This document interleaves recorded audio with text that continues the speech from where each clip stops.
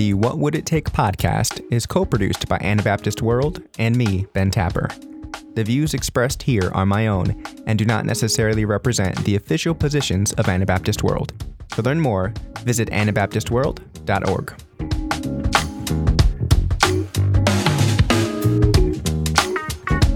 You're listening to episode 3 of the What Would It Take podcast. This week we're exploring maternal and infant mortality rates in Black, Native, and Alaska Native women as we wrestle with the question, what would it take for our mothers and children to survive? In April of 2016, 39-year-old Kira Johnson went to the hospital to deliver her second child. Kira and her husband had been thrilled when they found out that she was pregnant again and were anxiously awaiting the arrival of the newest addition to their family. After her scheduled C-section, Kira began to complain about severe abdominal pain. She eventually began to shake, turn pale, and even became sensitive to touch. At one point, her husband Charles saw blood begin to come through her catheter, and he knew something was seriously wrong. He, along with other family members, pleaded with the medical staff, and one member of the team even told Charles himself that his wife Kira just wasn't a priority right now.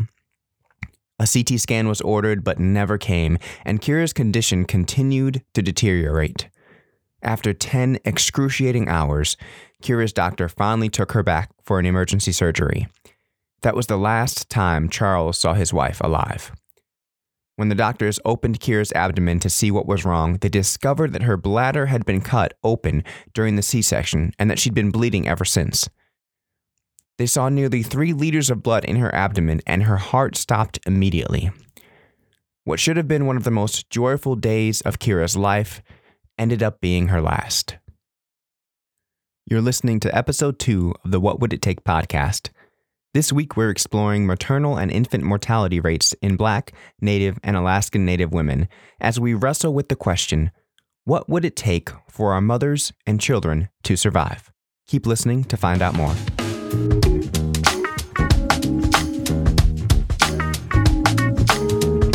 As tragic as Kira's story is, it is far from the exception. In the United States, there are between 700 and 900 pregnancy-related deaths every year, depending upon how one uses the metrics. Worse still, 2/3 of those deaths are preventable.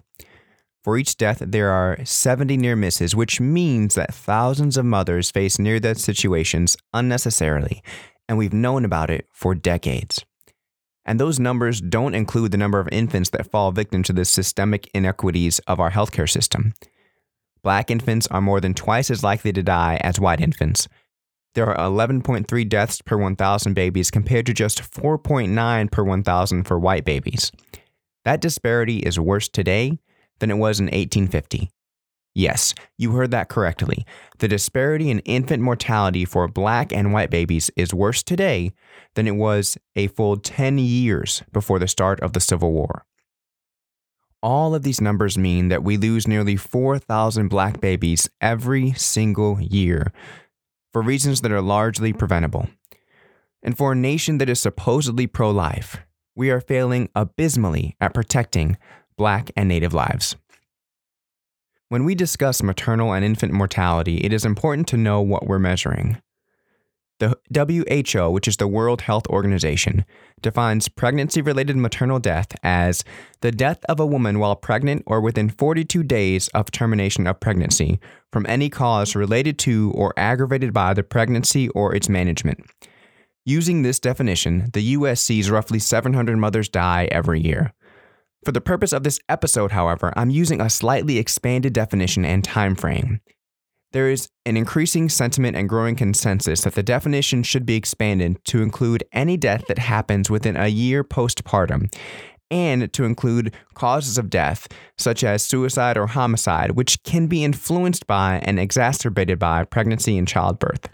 As a result, I'm defining pregnancy-related maternal mortality here as the death of the mother during pregnancy, delivery, or any time within 1 year postpartum. When using an expanded timeframe and definition, the U.S. experiences roughly 935 maternal deaths every year. Worse still, Black mothers are 3 to 4 times more likely to die from pregnancy-related causes than their white counterparts. While the same disparity doesn't exist for Latinx mothers, there is a large disparity for Native women and Alaska Native women. According to the CDC, by 2017, there were 41.7 deaths per 100,000 live births for non-Hispanic Black women, 28.3 deaths per 100,000 live births for non-Hispanic American Indian or Alaskan Native women, and those numbers plunged to 13.4 deaths for non-Hispanic white women and 11.6 for Hispanic or Latina women. Now, there are many questions that this data brings out, and even 11.6 deaths per 100,000 live births is still far too many. Yet it pales in comparison to the nearly 42 deaths per 100,000 live births that Black women face. I should note here that researchers remain puzzled at the low rates of maternal deaths among Hispanic and Latinx women, and more work needs to be done to parse out the data for the various subcultures within the Hispanic demographic. As we know, the term Hispanic is an arbitrary term invented by the U.S. government. It is important then to understand that there are tens of cultures and even ethnicities within the Hispanic umbrella, and understanding the differences in health outcomes within each may help us paint a clearer picture. Unless you're tempted to say, well, the Latinas are doing fine, so this isn't about racism. Let me again point your attention back to Black women and Native women as strong evidence to the contrary. The U.S. built its political and economic system on the backs and blood of Black and Native people, so it makes sense that these women are still bearing the brunt of this systemic injustice. Where there is smoke, there is fire, and speaking of fire, American Indian and Alaska Native mothers are 4.5 times more likely to die from pregnancy and childbirth-related causes than non-Hispanic white mothers. Nationwide, American Indian and Alaska Native infants are nearly twice as likely to die by their first birthday as non-Hispanic white infants. Again, where there's smoke, there's fire. This definitely is still about systemic racism. Unfortunately, greater educational levels and income are not enough to protect Black mothers from the horrors of the system. Just recently, Serena Williams made news when she shared the story of the birth of her daughter and talked about how she was ignored by medical personnel and it nearly cost her her life. Once again, according to the CDC, a well-educated African-American woman with more than a high school education has a 5-fold risk of death compared to a white woman with less than a high school education. Let me say that again. A Black woman with more than a high school education has a 5-fold risk of death compared to a white woman with less than a high school education. You may be wondering how this could possibly be true. How could a star such as Serena Williams, with all her wealth, with her education, nearly die from pregnancy? According to a New York Times article in 2018, the answer seems to be racism. For Black women in America, an inescapable atmosphere of societal and systemic racism can create a kind of toxic physiological stress resulting in conditions including hypertension and preeclampsia that lead directly to higher rates of infant and maternal death. And that societal racism is further expressed in a pervasive, long-standing racial bias in healthcare, including the dismissal of legitimate concerns and symptoms that can help explain poor birth outcomes, even in the case of Black women with the most advantages. That was a quote from a New York Times article about this subject in 2018.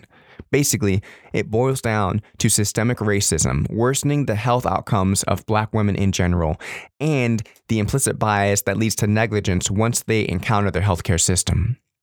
Researchers at the Kaiser Family Foundation have identified several factors that influence the health outcomes for mothers and infants. They include economic stability, neighborhood and physical environment, education, food, community, and social context, along with the healthcare system. Within each factor, systemic racism and discrimination play key roles in affecting health outcomes. For instance, when looking at economic stability, systemic racism might create variations in debt, income, expenses, and support. Or if you're looking at education, we might see disparities in literacy, language, or vocational training, all of which affect outcomes like mortality, morbidity, and life expectancy.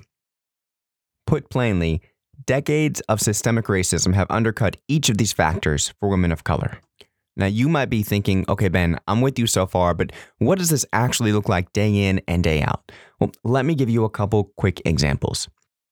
If you are living in a neighborhood that deals with food insecurity or you're living in a food desert, that means that you don't have access to affordable and high-quality grocery stores near you, usually within a mile. And so as a result, you might depend upon places like a Safeway, a Jordan's Fish and Chicken Shack, or some other lesser quality food option to feed you or your family.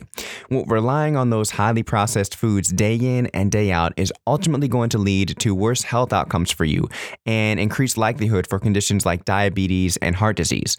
And if you have diabetes or heart disease, then there's a potential that those will get exacerbated during pregnancy, leading to further complications, some of which may ultimately be life-threatening. Or let's assume that everything goes according to plan before your pregnancy and during your pregnancy. Even if that's the case, when you get to the hospital, it's true that for Black and brown women, they are often perceived to be in less pain than they actually are by their medical staff and those who are working with them. And when they do report feeling pain, they aren't believed. This means that their symptoms and the cause of their pain goes untreated for much longer than it would if they were white. As a result, conditions like eclampsia worsen and ultimately become life-threatening. Now, let's say that you did not live or grow up in a food desert, and let's say that when you were at the hospital, the doctors and nurses treated you with the utmost care and respect. Well, it's still the case, according to the Kaiser Family Foundation, that people of color are more likely to be uninsured and face other barriers to care than their white counterparts. Now, Medicaid can help fill these coverage gaps during pregnancy and for children. However, women of color are at an increased risk of being uninsured prior to their pregnancy, and many still lose coverage at the end of the 60-day Medicaid postpartum coverage period. This means you could find yourself sitting at home with a 2-month-old and no insurance coverage. As a result, you are less likely to seek care when you start to feel unwell, and problems that could be preventable or treatable begin to grow and become exacerbated, once again, ultimately becoming life-threatening. You can see whether we look at this through the lens of food insecurity, access to healthcare outcomes, or treatment in the hospital, or any other number of variables and factors, there are a myriad of ways that systemic racism and these inequities affect Black women and Native women day in and day out, and ultimately cause these terribly high maternal and infant mortality rates. We shouldn't need our faith to inform us that mothers and children need to be protected. This is simple. If we allow people to die when we have the means to prevent it, we're failing. Childbirth is a precious gift for those who wish to experience it. It's holy, a true work of the body and spirit that undercuts every claim that our flesh is antagonistic to the divine. Childbirth allows us to participate in the divine work of creation and revelation. We're working with God to unveil the mystery of life. And that work is not meant to kill us, and it certainly isn't meant to kill those we've created. Now, tragedies will always happen, and they'll often be inexplicable. But the reality is, and the truth is, we know why this is happening. And to live with an ethic of love means that we must take this travesty seriously. This grief is preventable. True faith requires action, and that action must be rooted in both justice and love. Here are some things we can do to put some movement to our faith. Eliminating systemic racism is a tall task indeed, but there are some victories that we can win along the way to ensure that there are more birthdays and fewer funerals. First of all, we know that doulas can help. For those not familiar with the term, a doula is someone who provides physical and emotional support for mothers before, during, and after childbirth. My son's mother and I utilized the support of a doula during pregnancy and childbirth, and it made a major difference. Our doula helped us create a childbirth plan, gave us an idea of what we might expect during the birthing process, and even offered continual care throughout the labor and delivery process itself. I honestly can't imagine going through any of that without her support. A scientific examination of 26 studies and nearly 16,000 subjects found that pregnant women who received the continuous support of doulas were 39% less likely to have C-sections. In general, women with continuous support tended to have babies who were healthier at birth. Last year, the American College of Obstetricians and Gynecologists released a statement noting that, quote, evidence suggests that in addition to regular nursing care, continuous one-to-one emotional support provided by support personnel, such as a doula, is associated with improved outcomes for women in labor, end quote. So basically, women who have access to doulas tend to have healthier babies and safer deliveries. We need doulas, and we need to make sure they're covered by insurance so that all women have access to their life-saving services. We also need to expand Medicaid coverage and the Affordable Care Act. This is a no-brainer. With increased access to affordable medical coverage, women and infants are encouraged to seek care sooner rather than later. According to the Center for American Progress, research shows that Medicaid expansion indeed saves lives. A study from the American Journal of Public Health found that Medicaid expansion states saw infant mortality rates decline, with the greatest decline among African American infants. Using the same data source, the Center for American Progress estimates that expanding Medicaid in non-expansion states would avert 141 infant deaths per year. Finally, we should expand access to maternal care, family planning, and reproductive care. Abortion and contraceptive coverage must be offered through insurance without restrictive barriers. I'm not here to have a pro-life or pro-choice debate. Whether or not someone carries a pregnancy to term, frankly, is between them, God, and their doctors. I will note that there are a lot of reasons why access to abortions actually saves lives, and restricting that access is not aligned with an ethic of love.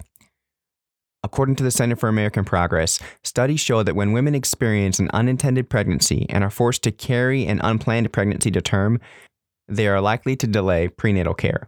This can result in poor maternal and infant health outcomes. A woman's ability to choose if, when, and how to give birth is inextricably linked with her overall health and well-being, her economic security, and her educational attainment. I want fewer mothers and infants to die as a result of childbirth, and one way for that to happen is to ensure that people have access to all of the information and services that they need. I threw a lot of numbers at you today, but the truth is that far too many families are mourning when they should be celebrating. Maternal and infant mortality rates disproportionately affect Black and Native women, and up to 2/3 of these tragic deaths are preventable. So what would it take for our mothers and children to survive? Well, we know the answers. Now let's get to work. Thank you for listening to the What Would It Take podcast. To view the source material for this episode, check out the show notes. If you'd like to find more great content from Anabaptist World, visit anabaptistworld.org. And if you want to learn more about me, you can find me on Facebook, Instagram, and Twitter as Benjamin J. Tapper.